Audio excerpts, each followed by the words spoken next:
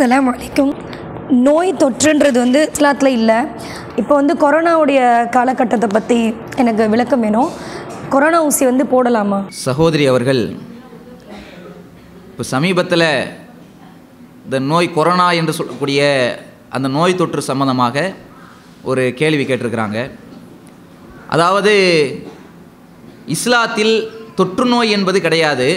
இப்போ தொற்று நோய் இல்லை என்று சொன்னால் இந்த கொரோனா என்ற இந்த நோயுடைய நிலை என்ன, இதை பற்றி இஸ்லாம் என்ன சொல்லுது, அடுத்து இந்த தொற்று நோயிலிருந்து தன்னை காத்துக்கொள்வதற்காக தடுப்பூசி போட வேண்டும் என்று சொல்லி இன்றைக்கு அரசாங்கம் நம்மளை நிர்பந்திக்குதே, இது போன்ற இந்த கொரோனா தடுப்பூசி போடலாமா என்ற கேள்வியை அவர்கள் கேட்டிருக்கிறார்கள். பொதுவாக இந்த தொற்று நோய் சம்பந்தமாக இஸ்லாம் என்ன சொல்கிறது என்பதை முதலில் நாம் புரிந்து கொள்ள வேண்டும். தொற்று நோய் என்பது கிடையாது என்று ஒரு ஹதீஸில் அல்லாஹுடைய தூதர் ஸல்லல்லாஹு அலைஹி வஸல்லம் அவர்கள் சொல்லக்கூடிய செய்தியை பார்க்கிறோம்.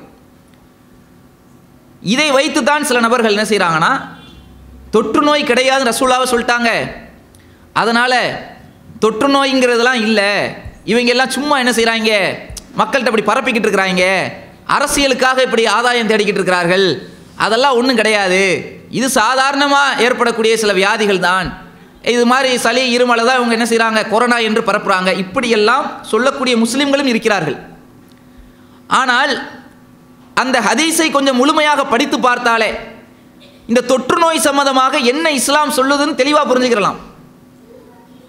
அந்த ஹதீஸில் ரசூல் ஸல்லல்லாஹு அலைஹி வஸல்லம் அவர்கள் இப்படிப்பட்ட ஒரு வார்த்தையை சொல்லும் பொழுது ஒரு சஹாபி குறுக்கிட்டு கேட்பாங்க, யா ரசூலல்லாஹ், அல்லாஹ்வுடைய தூதரே, நீங்கள் தொற்று நோய் இல்லைன்னு சொல்கிறீங்க, ஆனால் என்னுடைய ஒட்டகத் தொழுவத்தில், நான் வைத்திருக்கக்கூடிய ஒட்டகத் தொழுவத்தில் ஒரு ஒட்டகத்திற்கு ஒரு நோய் வந்தது, அந்த ஒட்டகத்திற்கு வந்த அந்த நோய் அடுத்து என்ன செய்யுது, இன்னொரு பக்கத்தில் இருக்கக்கூடிய இன்னொரு ஒட்டகத்துக்கு பரவியது, அதற்கடுத்து இன்னொரு ஒட்டகத்துக்கு பரவியது, இப்படியே பல ஒட்டகத்திற்கு அந்த நோய் பரவுனதை நானே பார்த்துருக்கிறேனே, ஆனால் நீங்கள் சொல்கிறீங்க தொற்று நோயே இல்லைங்கிறீங்க, ஆனால் நான் கண்கூடாக பார்த்தேன், என்னுடைய ஒட்டக தொழுவத்தில் இது போன்ற ஒரு காட்சி இருந்ததே என்று அந்த சஹாபி கேட்கும்போது அல்லாஹ்வுடைய தூதர் ஸல்லல்லாஹு அலைஹி வஸல்லம் அவங்க என்ன சொல்லியிருக்கணும்? அப்படியெல்லாம் இருக்க வாய்ப்பே இல்லை, ஏதாவது இது மாதிரியான பதில்கள் ஏதாவது சொல்லியிருக்கணுமா இல்லையா? ஆனால் இந்த இடத்தில் அல்லாஹ்வுடைய தூதர் ஸல்லல்லாஹு அலைஹி வஸல்லம் அவங்க பிரயோகப்படுத்தின அந்த வார்த்தை என்ன தெரியுமா? ஒரு ஒட்டகத்திலிருந்து இன்னொரு ஒட்டகத்துக்கு அந்த நோய் பரவியது, அதிலிருந்து இன்னொரு ஒட்டகத்துக்கு பரவியதுன்னு சொல்கிற, முதலாவது ஒரு ஒட்டகத்துக்கு வந்துச்சா இல்லையா? முதலாவதாக ஒரு ஒட்டகத்துக்கு அந்த நோய் வந்துச்சுல, அது எங்கிருந்து வந்தது? ரசூல் ஸல்லல்லாஹு அலைஹி வஸல்லம் அவங்க கேட்ட கொஸ்டின் என்ன கேட்டாங்க, அந்த முதல் ஒட்டகத்துக்கு எங்கிருந்து அது வந்தது, அதுலேருந்து நம்ம விலையை தெரிஞ்சுக்கலாம். முதலாவது ஒட்டகத்துக்கு இறைவனிடத்திலிருந்து தான் வந்திருக்குது, அந்த ஒட்டகத்திற்கு இந்த நோயை வரும்படி அல்லாஹ் தான் என்ன செஞ்சிருக்கிறான், அல்லாஹ்வுடைய நாட்டப்படித்தான் அந்த ஒட்டகத்திற்கு நோய் வந்தது. அப்போ இந்த கொரோனா என்ற நோயிலிருந்து நம்ம இதிலிருந்து நம்ம என்ன புரிஞ்சுக்கிறலாம்னா, கொரோனா என்ற ஒரு நோய் வந்திருக்கிறது என்றால் இறைவன் நாடியதின் அடிப்படையில் தான் வருது. நம்ம ஈமானுடைய முக்கிய அடிப்படையில் ஒரு அம்சத்திலும் அது ஒன்று. அல்லாஹ் திருமறை குர்ஆனில் 9வது அத்தியாயம் 51வது வசனத்தை நீங்கள் புரட்டி பார்த்தீர்கள் என்றால் அதில் அல்லாஹ் அவ்வாறு தான் சொல்கிறான், குல் நபியே நீங்கள் சொல்லுங்கள், லை யுசீபனா இல்லாமா கத்தபல்லாஹு லனா, அல்லாஹ் விதித்ததை தவிர வேறு எதுவும் எங்களை அணுகாது என்று நபியே நீங்கள் சொல்லுங்கள். அப்படின்னா என்ன அர்த்தம்? அல்லாஹ் நமக்கு எதை விதிச்சிருக்கிறானோ, எதை நாடி இருக்கிறானோ அதை தவிர வேறு எதுவும் வராது. அப்போ அல்லாஹ் நமக்கு நாடியது தான் நடக்கும் என்பது இஸ்லாத்தினுடைய அடிப்படை ஈமான்ல ஒன்று. இன்னும் சொல்லப்போனால் நமக்கு மதரசாக்களில் கூட ஓதி தந்திருப்பாங்க ஈமானுடைய வகைகள், ஆமன்து பில்லாஹி வ மலாயிகத்திஹி அப்படின்னு ஓதுவோமா இல்லையா? அதில் ஒரு விஷயம் என்ன, அல்லாஹுவை நம்புறது, வானவர்களை நம்புறது, வேதங்களை, தூதர்களை, மறுமை நாளை நம்புறதோட எதை நம்பணும்? வலக்கது ஹைரிஹி வ ஷர்ரிஹி மினல்லாஹி தஆலா, நமக்கு ஒரு நன்மை ஏற்பட்டாலும் நமக்கு ஒரு தீங்கு ஏற்பட்டாலும் அல்லாஹ்வுடைய நாட்டப்படித்தான் நடக்குதுன்னு நம்பணும். நமக்கு ஒரு நோய் வந்துட்டா கூட நமக்கு இந்த நோய் வர வேண்டும் என்று அல்லாஹ் நாடி இருக்கிறான், அதனால் வந்திருக்கிறது அப்படி நம்பணும். அதே நேரத்தில் அந்த ஹதீஸ் படி இன்னொரு விஷயத்தையும் ரசூலுல்லாஹ் மறுக்கலை. என்ன விஷயம்? ஒரு ஒட்டகத்திலிருந்து இன்னொரு ஒட்டகத்திற்கு பரவுனது அப்படின்னு சஹாபி சொன்னாங்கல்ல, அதை பொய்ன்னு மறுக்கலை, அது உண்மைதான். அது உண்மைதானே என்ன வழங்கினே, அல்லாஹ்வுடைய நாட்டப்படித்தான், ரெண்டையும் சேர்த்து நம்ம புரிஞ்சுக்கிறோம். இதில் அல்லாஹ்வுடைய நாட்டப்படித்தான் நமக்கு நோய் வருது. ஆனால் இந்த நோய் எப்படி வரும்? ஒருவரிடமிருந்து இன்னொருவருக்கு வரலாம். ஒரு ஒட்டகத்தில் இன்னொரு ஒட்டகத்துக்கு போச்சா இல்லையா?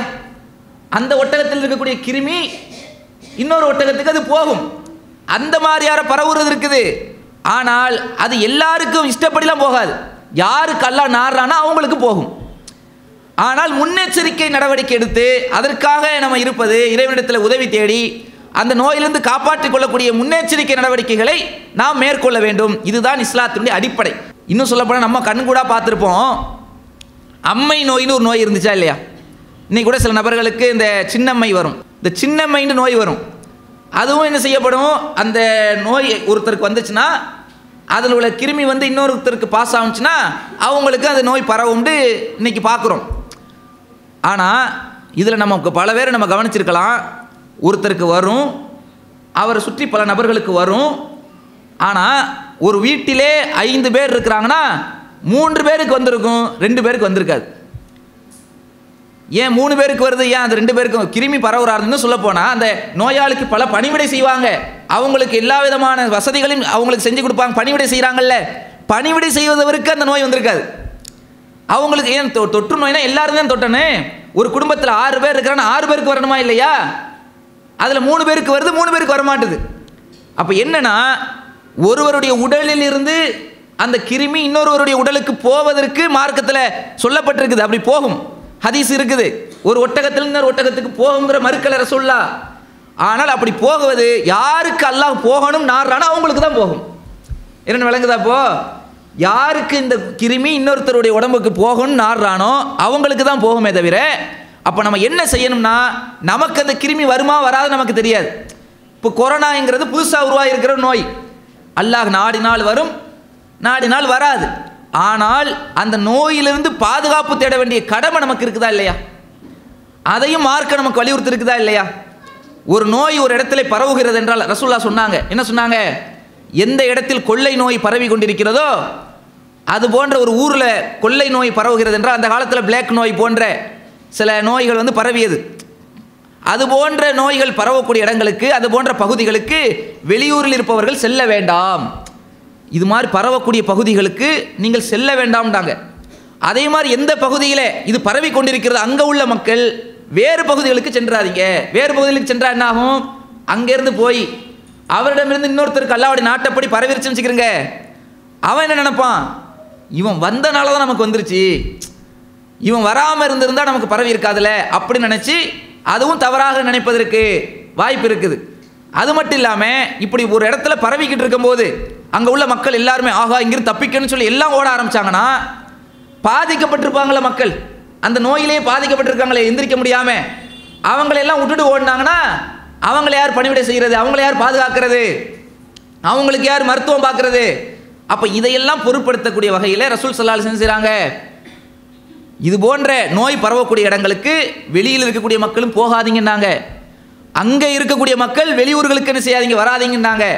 அப்போ இதிலிருந்து என்ன விளங்குதுன்னா, ஒருவருடைய உடலிலிருந்து இன்னொருவருக்கு பரவுவதற்கு வாய்ப்பு இருக்குதுங்கிறத ரசூல் ஸல்லல்லாஹு அலைஹி வஸல்லம் அவங்க சொல்லக்கூடிய செய்தி நமக்கு உணர்த்துது. அப்போ அதனால கொரோனா என்ற நோயை பொறுத்தவரையிலும் அது போன்ற நிலையில் தான் இருக்குது, நம்ம பரவலாக பார்க்க முடியுது. ஒருவருடைய உடலிலிருந்து இன்னொருத்தருக்கு அந்த கிருமி பாஸ் ஆகுது. அப்போ அதுக்கு நம்ம என்ன செய்யணும்னா, அதுக்காக அல்லாஹ்விடத்தில் நம்ம என்ன செய்யணும்? பாதுகாப்பு தேட வேண்டிய பொறுப்பு இருக்குது. அது போன்ற நோயிலிருந்து பாதுகாப்பு தேட வேண்டிய பல துஆக்களை அல்லாஹ்வுடைய தூதர் ஸல்லல்லாஹு அலைஹி வஸல்லம் அவங்க நம்ம கற்றிருந்திருக்கிறாங்க. அது அல்லாமல் உலக ரீதியாக பல முன்னெச்சரிக்கை நடவடிக்கைகளை மார்க்கம் நமக்கு சொல்லித் தருது. கைகளை வந்து இன்னைக்கு கழுவுங்க, இன்னைக்கு கொரோனாலேருந்து தப்பிப்பதற்கு இன்னைக்கு மருத்துவர்கள் எல்லாம் ஆலோசனை செய்து பல கோடி ரூபா பட்ஜெட் போட்டு இன்னைக்கு பல்வேறு இடங்களில் விளம்பர பதாகைகள், என்ன விளம்பர பதாகைகள்?